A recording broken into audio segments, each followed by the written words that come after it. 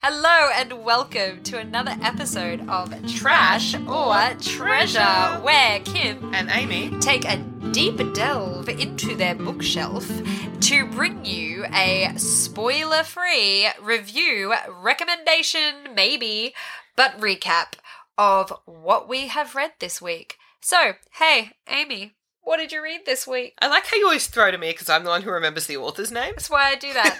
It's cash, right? No one else had picked up on that. We read The Sundown Motel by Simone St. James, who we have previously reviewed a book of hers on the podcast, The Haunting of Maddie Clare. Unlike The Haunting of Maddie Clare, which Amy tried to shoehorn into the genre of romance novel, and we had a fight about it, The Sundown Motel is straight up a suspense mystery ghost story. Kimberly. Yes. Do you want to do the spoiler-free recap? I would love to. I know, you do love them. Though I have allergies, so I apologise for my nose. The Sundown Motel is Simone St. James's most recent book. This is important because it contains a really interesting writing device, literary device that she kind of has practiced in previous books. She did it in the Broken Girls 2 years previously. So in the Sundown Motel, each chapter alternates it's pretty much tit for tat, but some of them do, sometimes you have two in a row of one kind of time period. But you follow the perspective of Vivian, who is in the town of Fell, a little tiny town in New York State. And she has ended up kind of washed up in this tiny little town in 1980s. Yeah, it's the early 80s. Early 80s, late 70s. Yeah, it is like right early 80s, late 70s. Yeah. And so the second kind of time period then follows Carly, who is modern day, contemporary, and she is the niece of Vivian. So she has come to the town of Fell because, not a spoiler, it happens right at the start, her mum has died, so Vivian's sister has passed away. And part of this kind of, it's always bothered Carly that nobody knows what happened to Vivian. So Vivian went missing in Fell in like 1980 or 1981. So right when we're sort of flashing back and talking about Vivian's story, we're kind of looking at what leads up to her disappearance. That's kind of the crux of it. They both end up working at, because Carly is deliberately following the footsteps of Vivian, right? So when Vivian turned up, she ran away from home, turns up in Fell because she hitchhiked and some guy picked her up and then was a creepazoid, so she got out of the car, and he lets her out of the car on a back road outside an old sort of middle of nowhere motel. One of those classic... Think Bates Motel. Absolutely. Like proper classic sleazy kind of motel called the Sundown Motel. Really run down, and pretty much the woman who is running the front desk is like, hey, it's about to hit sunset. It's the Sundown Motel. And she's like, I don't have anyone to run the night desk because Vivian is super poor. So she was thinking, I don't know if I have enough money to rent a room. And the woman's like, free room. You could stay for free so long as you man the desk at night, because I'm trying to fill the position and no one will take it. So she mans the desk, ends up finding somewhere to stay, lives in Fell for a little while because the Sundown Motel is haunted. So if you are there after dark, you see and hear the ghosts. And basically, so the two kind of concurrent mysteries is Vivian trying to solve the story of what happened to the people haunting the hotel. Yep. And she kind of links it to a string of murders of women that's going on in the town and around the town. And Carly ends up working at the Sundown Motel just because her aunt had, and she was kind of trying to immerse herself in the life that her aunt lived up till her disappearance. She's trying to work out what happened to her aunt. Yeah, she's trying to, for closure for herself, she wants to work it out. And so she ends up also taking on a position as the night person, like the night receptionist or whatever at the Sundown Motel. So they kind of are then seeing the same ghosts and having similar experiences.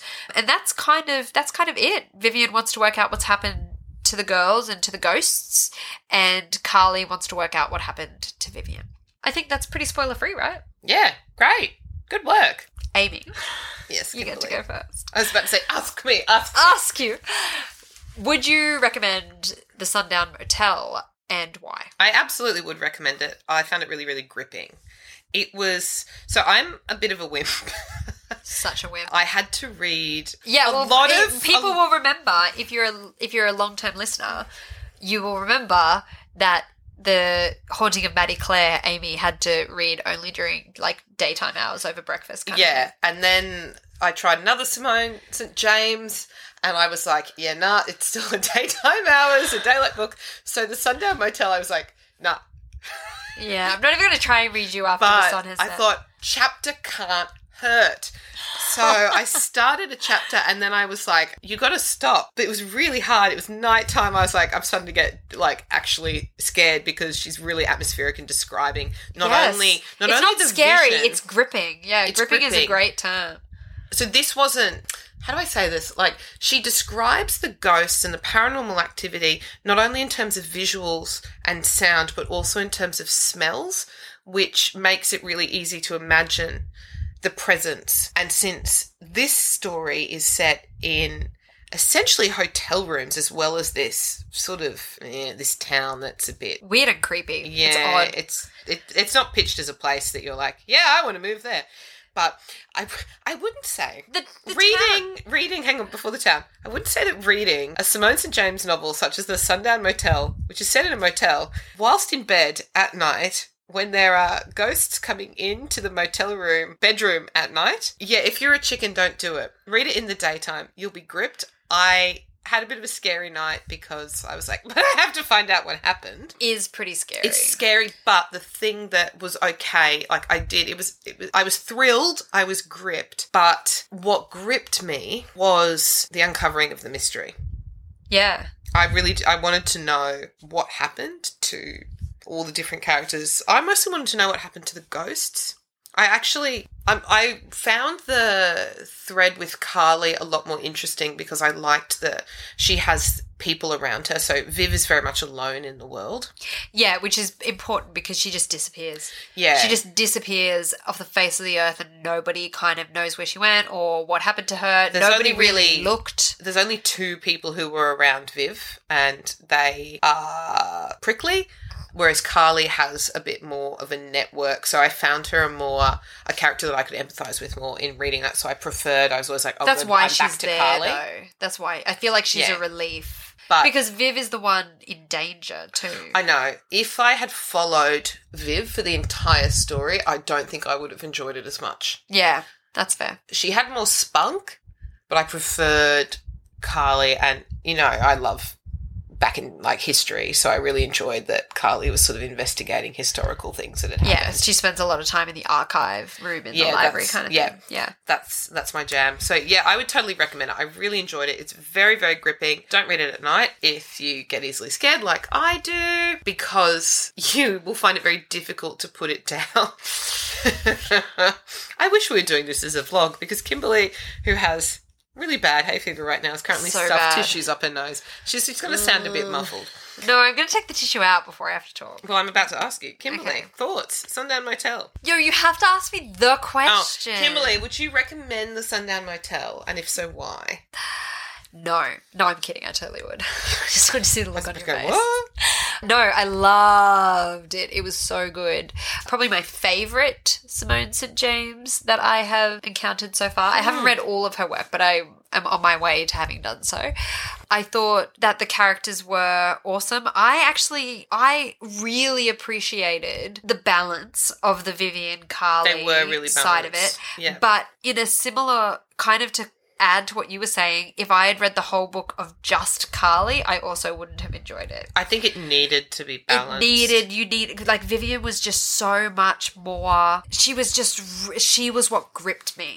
I did need the break from the suspense. She was so suspenseful and so gripping, and she was so just like passionate and driven. And if you and I were a novel, you'd be Viv and I'd be Carly. It's true. It's true.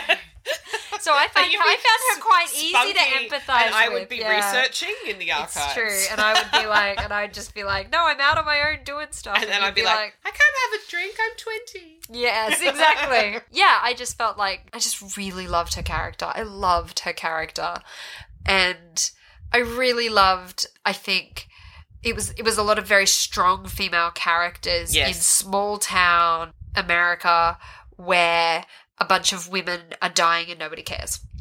There was only one, there were sort of like two male voices, but only one that stayed with you for the story, wasn't it? Yep. Because for the most part, it was... He wasn't the main... So whereas if we compare it to Maddie Clare... See, Maddie Clare, he was the hunter. Yeah, that's right. Yeah, so what I enjoyed was that kind of... That there were a lot of female voices. It was a very strong female novel. At both ends, really. Like, the only kind of male who kind of bumbles along with them is in the Carly, in the modern day, like the contemporary modern day kind of stream. Whereas Vivian's very much a woman kind of alone. She's run away from home. She doesn't know anyone. She's by herself. People just kind of let her disappear. And yeah, it just says some really interesting things about the kind of the struggles and the fights that women had to fight at that time to be heard, and was dealt with in a way that felt really authentic without kind of being pandering. And the strength of Vivian, even in the 80s, was kind of a little bit before its time because of physically where she was. Like, she wasn't in New York City. She wasn't, in one of those kind of central hubs that tends to be trend-setting. She's in, Fellas are like a university town, but the way that they talk about it is it's sort of like this weird college. It's like a little, medieval it's like this or little something. Weird, very private little college. It's just this kind of, they talk about it as this place the world has kind of forgotten. Yes. So it makes sense that, girls are disappearing and that Vivian disappears from there. So yeah, anyway, I just found it really... Like, I devoured it. I definitely think you should read it. If you are looking for a Simone St. James, this is a great one to start with. I don't think it's that scary. It's definitely gripping and awesome. I didn't find it as scary as Maddie Clare. But don't let that deter you from reading the book. So, Amy, trash or treasure? Well, it seems that our criteria for treasure is multiple reads of enjoyment. I agree, because you have to treasure it. You want to keep it on your shelf. Yeah, whereas trash, by its definition, is disposable. Pick it up at a op shop and... read it. If that's our definition, yeah, I treasure this. I'll definitely read it again. I'm not going to go back to it immediately because I just need that time to, digest and decompress from the scary ghosts. Or I have already read another Simone St. James. If I read since too many of them in a row... I'm going on a deep dive. I intend to read her entire catalogue in the next week. Oeuvre. Yeah, look, I have a bigger stomach for this than you do, though. At any rate, I also, not that you asked, but I'm going to tell you anyway, I also totally treasure it. As in, it has spurred me on to read the rest of her books. So what else is there to say? It's also meant to have a fantastic audio book with two yes, different voices. And for the first time in the history of time, I can't tell you if it's any good. Because I didn't listen to the audiobook, I read the novel. Because you just picked it up and you kept going. I did, and that's the other thing I think with this book that's kind of telling is I don't know if I'd want to listen to the audiobook. Do you know what I mean? Like, yeah, I know. Sometimes you just no, you just want to be like, no, move. I need to read. I need to go quicker. Oh gosh, and I can Too slow. I can read so much faster than audiobooks read. So yeah. Though I did just finish reading one on just 1.5 speed because I was like, oh, hurry up. All right. So that's it. Thank you so much for joining us for another episode of Trash or Treasure. We will be back again next week and letting you know what we read this week. And until then, happy reading! Happy reading! And just a quick reminder here at the end of the podcast that we would love to hear from you. We want your recommendations. The good, the bad, the interesting, doesn't matter. Please reach out. Send us an email at trashortreasurepodcast@outlook.com. Or we are also available at the world's most awkward Twitter handle, which Amy has to tell you about. Listen to our Twitter handle. It's the greatest. It's @_treasure. Doesn't that just roll off the tongue? And with those encouraging words, tweet or email us. We love to hear from you. Happy reading! Cheers!